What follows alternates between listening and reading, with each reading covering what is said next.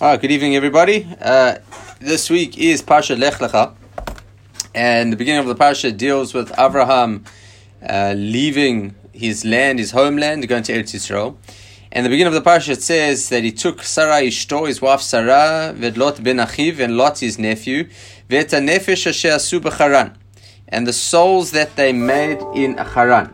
So what is the nefesh asher asu b'Charan? So it says Rashi that these are all the converts that they made in the land of Haran, and now they're bringing all the converts with them. Whatever happens to these converts is another question. But what we're going to do today is we're going to deal with a question of conversion. So the topic this evening is that of the insincere convert, which is a incredibly loaded topic, because I'm going to go on a limb here and say that the vast majority of converts that I've encountered are not completely Torah observant in any stretch of the imagination. I think there are those who are more connected than others. So I know stories of people who convert and then, for all intents and purposes, live lives no too different to this before they were Jewish. And there are others that sort of convert into a traditional Judaism, which I'd say in Sydney is probably the majority of converts that I've been involved with. Even those that at the time of their learning seem to be very serious. I mean, many of the times you can see that it's really just a means to an end. That the husband or the boy or girl refuses to marry them while they are not Jewish. They convert in order to allow the conversion to take place.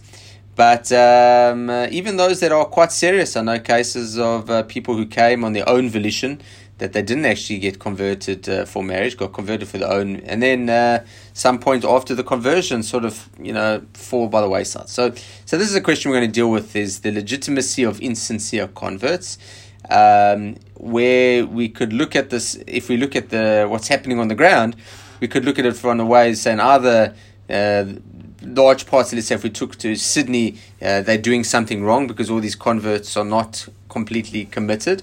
Or alternatively, we could say, no, it is okay, it's permissible, and perhaps not desirable, but nevertheless permissible. So we're going to deal with these questions. We're going to go through the different commentaries and different opinions, and like much of what we talk about in the world of Halacha, it's not going to have such a clear-cut answer at the end of the day. There's going to be quite a bit of ambiguity, and it is that ambiguity which is why we see what we see in the world. Okay, so let's start off. We're going to start off with the Rambam. So, firstly, it should know that there's no mitzvah to convert, not for a non-Jew to convert to Judaism, and no mitzvah for a Beit Din to convert anybody. In fact, the Talmud talks about the fact that converts are, by and large, not good for the Jewish people. Now, why they're not good is a question. Is it not good because they make the Jews look bad? I find this we see in the story of Yonah, that Yonah was very hesitant to go preach to the non-Jewish world because it's that they're going to listen to me. I preach to the Jews, they don't listen. I preach to the non-Jews, they will listen. So it's going to reflect very poorly upon the Jewish people. So similarly with conversion, is if here's someone who's he's only obligated in 7 mitzvahs of B'nai Noach, and now they want to take on the 613, and the Jews who are obligated in 613, we can't even get them to keep them. So it reflects badly upon the Jews. But the Rambam quotes, it says as follows: V'chein ledorot, and so for all generations, kish yirtzeh ha'akum likanes librit, when a non-Jew, the word akum is an acronym for avodat kochavim u'mazalot, which means people who worship stars and the constellations. So it means a pagan. So when anybody, or a Gentile in this context, wants to convert, likanes librit, to enter into the covenant, and to take refuge under the wings of the divine presence, all Torah, and to accept upon themselves the yoke of Torah, tzarich milah v'tfilah v'hartza'at korban. They need 3 things. 1, to do a brit milah if it's a man, tfilah, to go to the mikvah, v'hartza'at korban, and to bring a sacrifice. So this is obviously in temple times. So for a woman, obviously there's no brit milah, and she just has to bring a korban and go to the mikvah. Now, it seems like there are just these three statements that you need. You need the milah, the brit milah, the tefillah, and the korban. But what the Rambam says over here, v'yikabel alav ol Torah, to accept upon himself the yoke of Torah. Now, what does that mean? And this becomes a bit of a debate between some of the great poskim of the last generation. Is what does it mean to accept upon yourself? Does accepting meaning that I acknowledge the binding nature of the Torah? Or does accept mean I accept the fact that I'm committed to keep the entire Torah? And that is an incredibly complex debate, because albeit that they sound quite similar, there's a big difference between acknowledging the concept of law, albeit that I might not follow it, I know I'm bound to it. So I can acknowledge the fact that there's a law that one's not allowed to speed and still speed, and it doesn't mean I don't acknowledge the law. I just acknowledge that I'm going to be punished if I break it. Not as opposed to saying I'm committed to keep the law, which is very different. Now, according to those opinions that say that you have to keep it, so if somebody comes and says, I want to convert to Judaism, then it's going to question, are you going to keep the Torah? You're going to keep Torah, you're going to keep Shabbos, and if they say, no, I'm not going to keep it, well, that's it, nothing to talk about, because you have to keep it. But if you say, do you understand that you will be bound by these mitzvot, by all 630 mitzvahs, you'll be bound if you choose to agree, and they say, yes, I acknowledge that I will be bound by them, then seemingly, even if they're not observant and if they don't keep it, seemingly it wouldn't nullify the mitzvot. So they nullify the conversion. So you have those two perspectives which are very, very different, and they really play into our question at hand. Is that one thing that you cannot have, and we're not going to talk about this at too much length, is that if a person refuses to even acknowledge that, so then there's nothing to talk about. So the Gemara comes and says that if a person says, I will convert to Judaism, I'll accept 612 of the mitzvahs, but there's one mitzvah I refuse to accept. So then the halacha is, well, then the conversion's no good. So back to the drawing board, we won't accept you. So even if the person prepared to give, it says, I will keep every single mitzvah in the Torah, and I committed to all 612 of them. But the one mitzvah that I'm not committed to, let's just say it's some obscure mitzvah, that even though I'm not an agriculturalist, I refuse to commit to the mitzvah of not planting two different grains in the same area. So halacha is that this conversion is no good. So if a person rejects it, so that's no good. So what the person has to say is that I am committed. So if you're teaching a couple and the Beit Din sees a couple and the person, the candidate for conversion says, yes, I accept all the mitzvot and I am bound in them. So according to some opinions, that is sufficient even though they don't intend to keep them. The problem with that, and this takes us into a bit of a philosophical more than halachic question, and that is, well, why would somebody want to commit to a system that they're going to fail in? So for example, let's just say the tax rate in Australia is 30% for certain workers. Now, you can voluntarily, if you want, you don't have to, but if you want, you can take on a 40% tax rate. So the guy comes and says, I want to take on the 40% tax rate. He says, you want to take on a biggest tax burden? He says, yes, I do. He says, okay, not a problem. But you do realize that once you accept upon yourself that tax burden, if you don't live up to it, we're going to fine you.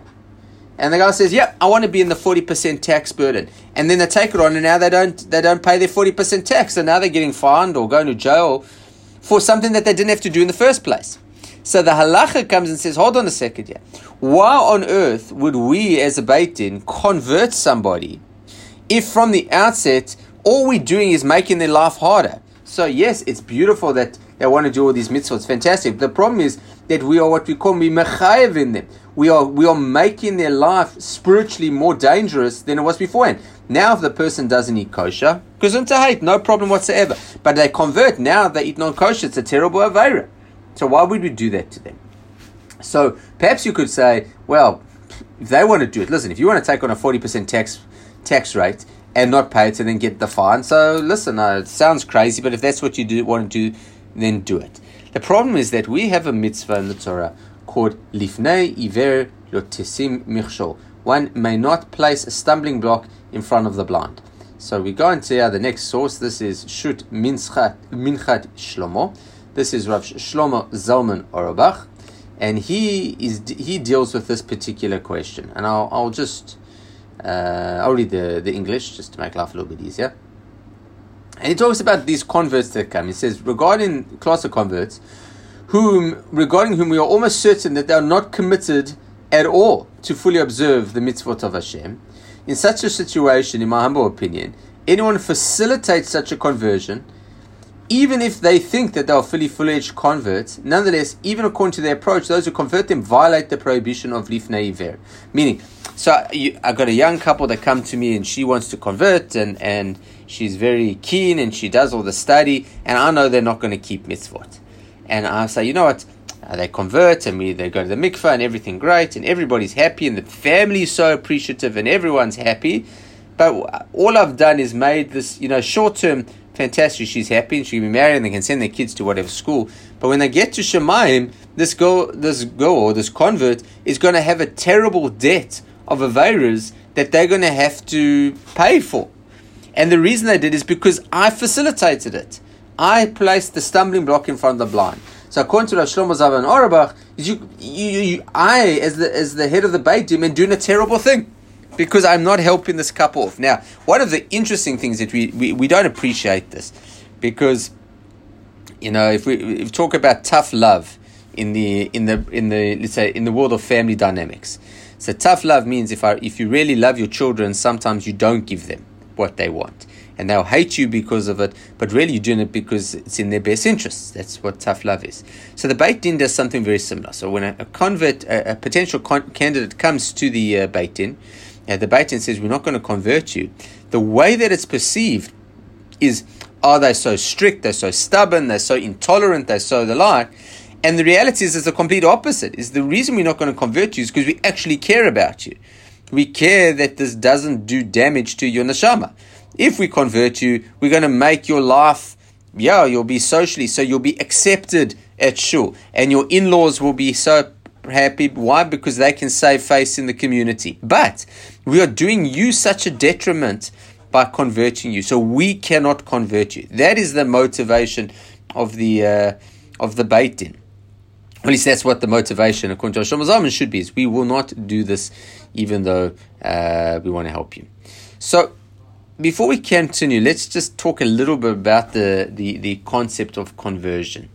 Because one of the questions that arise from conversions, when someone wants to convert, the first question that we ask them is, why do you want to convert? And that is a very complex question, because very seldom is the answer, at least within, definitely from a marriage point of view, very seldom is the answer that I want to be Jewish. And what it means to be Jewish is I want to build a relationship with Hashem that I cannot build as a non-Jew. That is, dare I say, is almost unheard of in the world of conversions for marriage. It does happen when people convert on their own volition, but never when people are converting for marriage. They might say they want to be part of the Jewish people. They might say they want to be part of the Jewish community. They might say they love being Jewish, but they don't want to build a relationship with Hashem.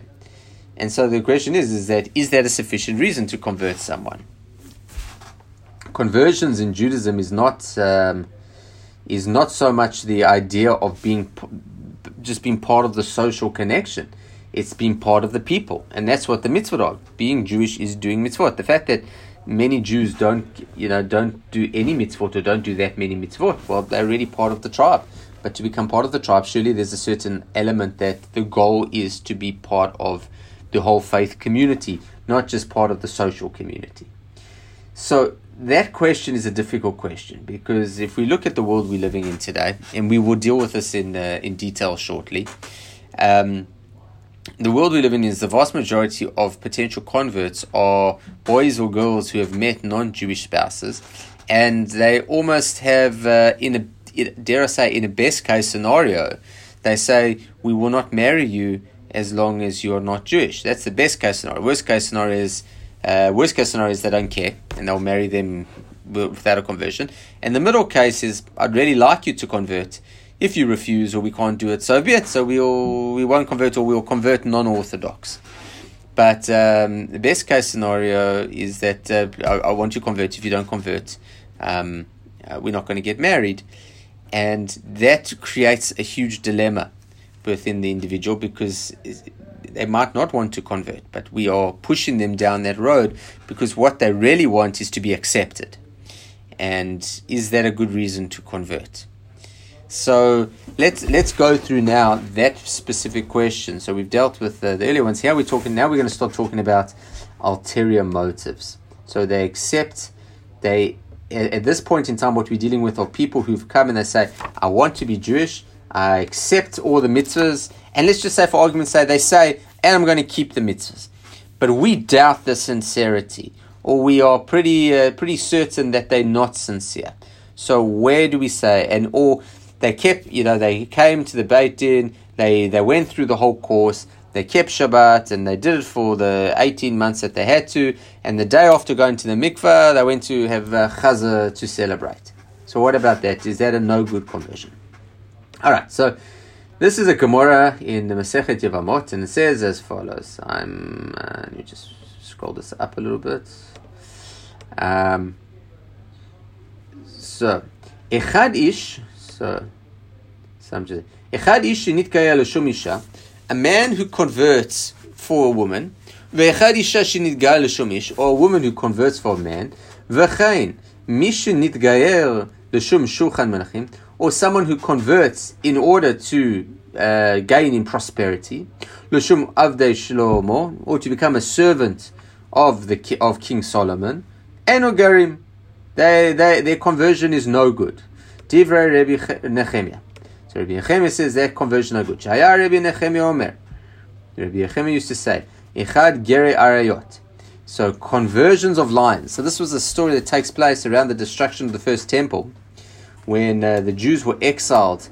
Nebuchadnezzar, the Persian king, brought many non-Jews from around the world to come live in Israel for the displaced Jews.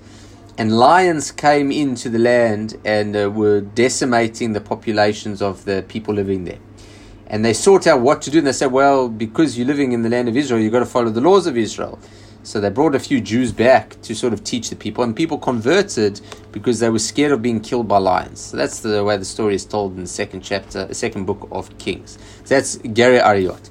Yechad Geri Chalomot. So converts of dreams. I'm not sure what that is. Geri Mordechai Esther. So if you see at the end of Megillat Esther, we read the fact that people were mityahadim. They were becoming Jewish because the fear of Mordechai had fallen upon them. So these are not gerim. The conversions are not good. Achid garu bizmanazeh. Okay. So you can't convert. So anybody who's converting for either out of fear, out of love, or out of for a thing of prosperity. So a person wants to convert. Why? Because life will be better for them. So let's just say a person wants to convert so they can make aliyah. So that's no good conversion. Okay, so all of these are no good.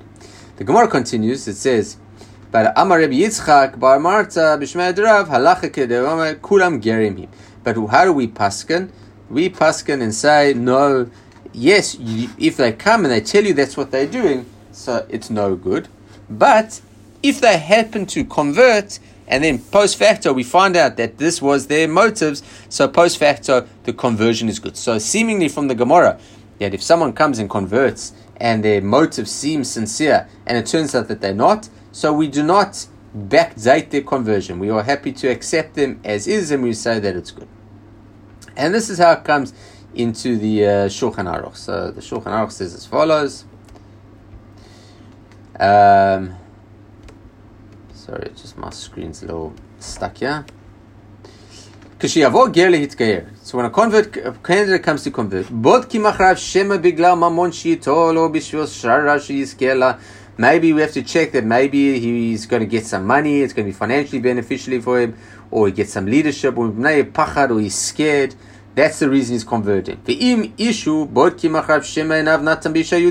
And if it's a man who's converting, maybe we have to check that he hasn't, laid his eyes upon a Jewish woman. V'mishahi, and if it's a woman, bodki machara rea shema nea natna b'bechura Yisrael. Maybe she fancies some guy. V'em lo nimsa lehem ila modiim la koved or Torah. And if we can't find anything that disqualifies them, we explain to them the weight of the yoke of Torah. And how difficult it is to be a Jew in the nations of the world, in order that they will reconsider. And if they say, even though I'm aware of all those, I still want to convert. And we see that they truthfully want to convert from love. We accept them. However, if we didn't check after them, or we didn't tell them all the rewards and punishments of the mitzvahs, and we circumcised them, and we did a brit for them in front of 3 hedyotot, 3 kosher Jews, albeit not a proper beitim, but 3 kosher Jews, hareze ger, it's still a good conversion. Even if they say that it turns out that they were converting for ulterior motives. Since they did it all, they are no longer Gentiles, and we consider their conversion good. So here you have the case where people, they're converting, it turns out that it was a sham. Nevertheless, according to the Shulchan Aruch, conversion is still a good conversion. So, problem that we have now, if we now bring it to our modern day case, is what happens if we know it's a sham? That's fine if we ask them and they know all the right answers, so they get coached. When the rabbi asks you if you're going to keep the Torah mitzvahs, you say yes you are, and he says, are you going to do this? Then yes you are. The fact that you're not and you're lying, don't worry about that. As long as you are, you do it. So halachically, that works. Now, the problem is that this whole system becomes a complete sham. That nothing seems to, how do we even take this whole process seriously? Now, the Beit Yosef. So the Beit Yosef is Rav Yosef Karo, and he wrote a commentary before the Shulchan Aruch called the Beit Yosef, and he asks the following question. Now, there's a famous Gemara. And this is a Gemara that, dare I say, that almost everybody knows. And that is the stories of the potential converts that come to Hillel and Shammai. So the first convert says to Hillel, convert me. He goes to Shammai and says, convert me on condition you can teach me the entire Torah standing on one leg. And Shammai says, get lost. Hillel says, okay, what you hate, don't do to your fellow. The rest is commentary. So that one we're all familiar with. The next one comes and says, convert me on condition that I can be the Kohen Gadol. Now, the problem is that the person can't be a Kohen Gadol, because you convert, you can't become a Kohen either. So isn't this person converting for ulterior motives? And yet what happens? Hillel converts him. The third case is a guy says, how many Torahs do you have? So Hillel says, we've got 2 Torahs. We've got the Torah Shebechtav, the written Torah, and the oral tradition. So the convert says, convert me on condition that I'm only going to do the written Torah, I'm not going to do the oral tradition. So Hillel converts him. Now, in both cases, the story sort of ends that with the one who wants to be the Kohen Gadol. So one day they're learning Torah, and Hillel quotes a verse. It says, Hazar Yukrav Yumat, that a stranger who does the work of the Kohanim should be put to death. And the convert says, who does this refer to? And so Hillel says, even David Melech Israel. So then the convert says, I guess I can't be the Kohen Gadol. But how could Hillel accept him into the program, was the question. So this is the question that the Beit Yosef asks. And he says as follows, he says, so it says, so I don't understand. If we say he's got the wrong motives, you can't convert him. Here comes a guy to Hillel and says, convert me on condition that I can be the Kohen Gadol. So he says, Hillel knew that even though his ulterior motives were impure now, but Hillel knew come time, with the passage of time, he will come right. And he will, so yes, we know that this couple that are converting now, they're not completely sincere, but we are convinced that they will be sincere. Give them some time and it will all come right. That's the way it says. And it says, the Beit Yosef, it says,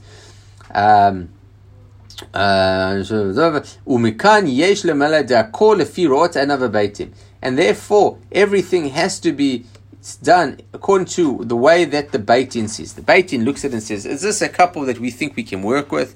Yeah, they're not completely committed now, but they sound reasonably sincere that they want to be part of the Jewish community. And we know that what happens when they convert, and then they'll get involved, and then they'll get chapped, and they'll start coming to programs and functions and shiurim, and in time. So it might not be tomorrow, but over time, these people will become a lot more connected, and then kids will come and they want to send them to Jewish day school. It's all going to work out for the best. That is the way the Beit Yosef says it. So sounding like we're in good ground. The problem is, and this is something that we don't often appreciate, is that everything we've read up until now has talked about conversions during a particular era of Jewish history. And that was that the standard Jew was an observant Jew. He kept Shabbat, he kept kosher, he was observant. So if someone wanted to convert to Judaism, they would be part of that community. They would go to shul because everybody went to shul. They keep kosher because everyone kept kosher and everyone kept Shabbat. So the idea of converting for ulterior motives, even if there was a certain short time that we say, oh, they're not completely sincere, the reality is, come tomorrow morning, they're going to be doing what everybody else is doing. They're all going to be keeping Shabbat because the entire community keeps Shabbat. But that was back then. Nowadays, that's not the case at all. When somebody converts to Judaism, it's not that they don't have their pure motives, it's that they're not going to keep mitzvot at all. So this is a question that's dealt with the Dvar Avraham.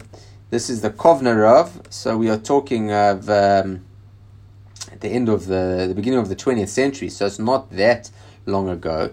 I don't have a translation for this. But in essence, what he wants to say is that, I will paraphrase it, that you can't compare an insincere convert from the times of the Gemara, the times of the Shulchan Aruch, to modernity. Modernity, when a person, they're not going to move over time. What's going to happen? This person's going to convert, and then we'll never see them again. And dare I say that has been my experience largely, is that people convert, and a significant percentage of them you hardly see. And it's not even that they become traditional; they become some of the less committed people within the community. Now, it's not all the cases, but it's enough to make it a legitimate concern that the world we live in today is one that cannot be rationally justified that's the case, that people are converting. Okay, so I just want to move it to a little bit of ahead and just quote a couple of modern day poskim. So there are two ways of really that the poskim seem to deal with this question nowadays. One is with an iron fist, which is something that is happening in Israel to a large degree, and it's becoming quite controversial in Israel. And that is that, listen, if you want to be part of the Jewish people, great, we welcome you. But that means committing and being part of, the entire Jewish experience or mitzvot. And if you don't want to do that, it's fine. You don't have to convert. But we're not going to convert you into traditional Judaism or into secular Judaism. That we're not prepared to do. And that is, in Israel, is becoming a lot more popular. And I would say in a large part of the world, that is definitely the ideal. What you have, on the other hand, is groups of Rabbanim who feel that the crisis that is happening in the community necessitates a different approach. And that is one that is a little bit more flexible. Now, how do they justify that approach?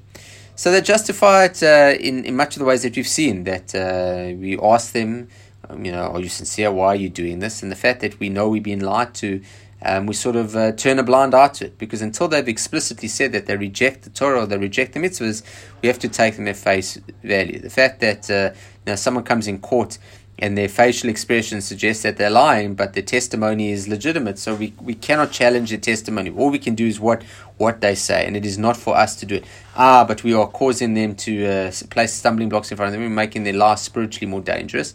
Okay, that we acknowledge that, and they acknowledge that, and we're hoping that ultimately we'll be able to do something that will bring them a bit closer. I just wanted to, there's one last part here that I wanted to quote, and this is from Rav Moshe Feinstein and how he dealt with it. Just want to find. So he says that, okay, so he does what we call as a limud zchut. So he's not a fan of these batei dinim around the world. They convert people who are not going to commit. But he says as follows. I'm just going to paraphrase it here. That in today's circumstances, when most Jews do not observe the Torah, many converts perceive non-observance of halacha to constitute mainstream Jewish practice. So what you have is that most converts into Judaism say, what is legitimate Judaism? It is traditional Judaism. So even though they're wrong, that perception does have some weight in halacha. For example, we have a concept in halacha called a tinok shenishba, a person who is raised in a non-observant environment. They are not held completely accountable for being non-observant because this is the way they're raised. They know no better. So the Rambam explains this is like a Jew that was raised amongst Gentiles. So if a Jewish child was orphaned and adopted by a non-Jewish family, will this Jewish child, as they grow up, be punished for the fact that they didn't keep Shabbat and keep kashrut and the like? So the answer is no, obviously not. Why? Because they didn't know any better. This is how they were raised. So he says, what's any difference? So what's the difference between a Jew who's raised in an environment where they don't keep kosher and they don't keep Shabbat, even though they're Jewish? So similarly, they're not held accountable. So here, the non-Jews come in to convert him, and they say, do you accept all the Torah mitzvahs? They say, of course I do, just like my fiancé does. But what's the fiancé? The fiancé does, whatever the fiancé does. And he says, so therefore we can say that they're not insincere. They're very sincere. They're just wrong. But is that a reason not to convert them? So he wants to say, again, is what you call limud zchut. He wants to judge favorably. So perhaps you could say that that's legitimate. Definitely, ideally, it's not the case, and there's no question that a legitimate convert, according to everyone, is somebody who wants to be Jewish. One of the interesting things, and I had this conversation with a colleague of mine in America, is to say that it appears that the most successful converts are usually those who convert for marriage. And what does that mean? Is that converts often find it very difficult to settle within the Jewish community. That there's a certain culture that converts don't always find themselves accepted, and it's quite difficult. But people who convert for marriage, because they have a Jewish spouse, it usually makes the transition into the community much easier, and the element of being a convert is much less of an issue. So the irony is that the best converts, as far as those who are fully able to absorb or be absorbed in the community, are often those who are converting for ulterior motives. That being said, is that to convert as for any reason, whether it be altruistic or ulterior, is an incredible commitment, and it comes with it enormous responsibilities. So I hope that sort of opened up the topic. So what do we do practically? So you see what we do practically. We do our best, and we try to educate people as much as we can. We try to inspire them about Judaism, but we are very aware of our limitations. And there are always going to be limits. So perhaps on another time we can talk all the politics about it and the difference between an Orthodox conversion and a non-Orthodox conversion. But broadly speaking, I think we've covered quite a lot of ground this evening. Hope it's all been understandable. And to that end, I'll open up. If anyone has any questions I'd like to ask, I now invite you to do so. Just unmute yourselves and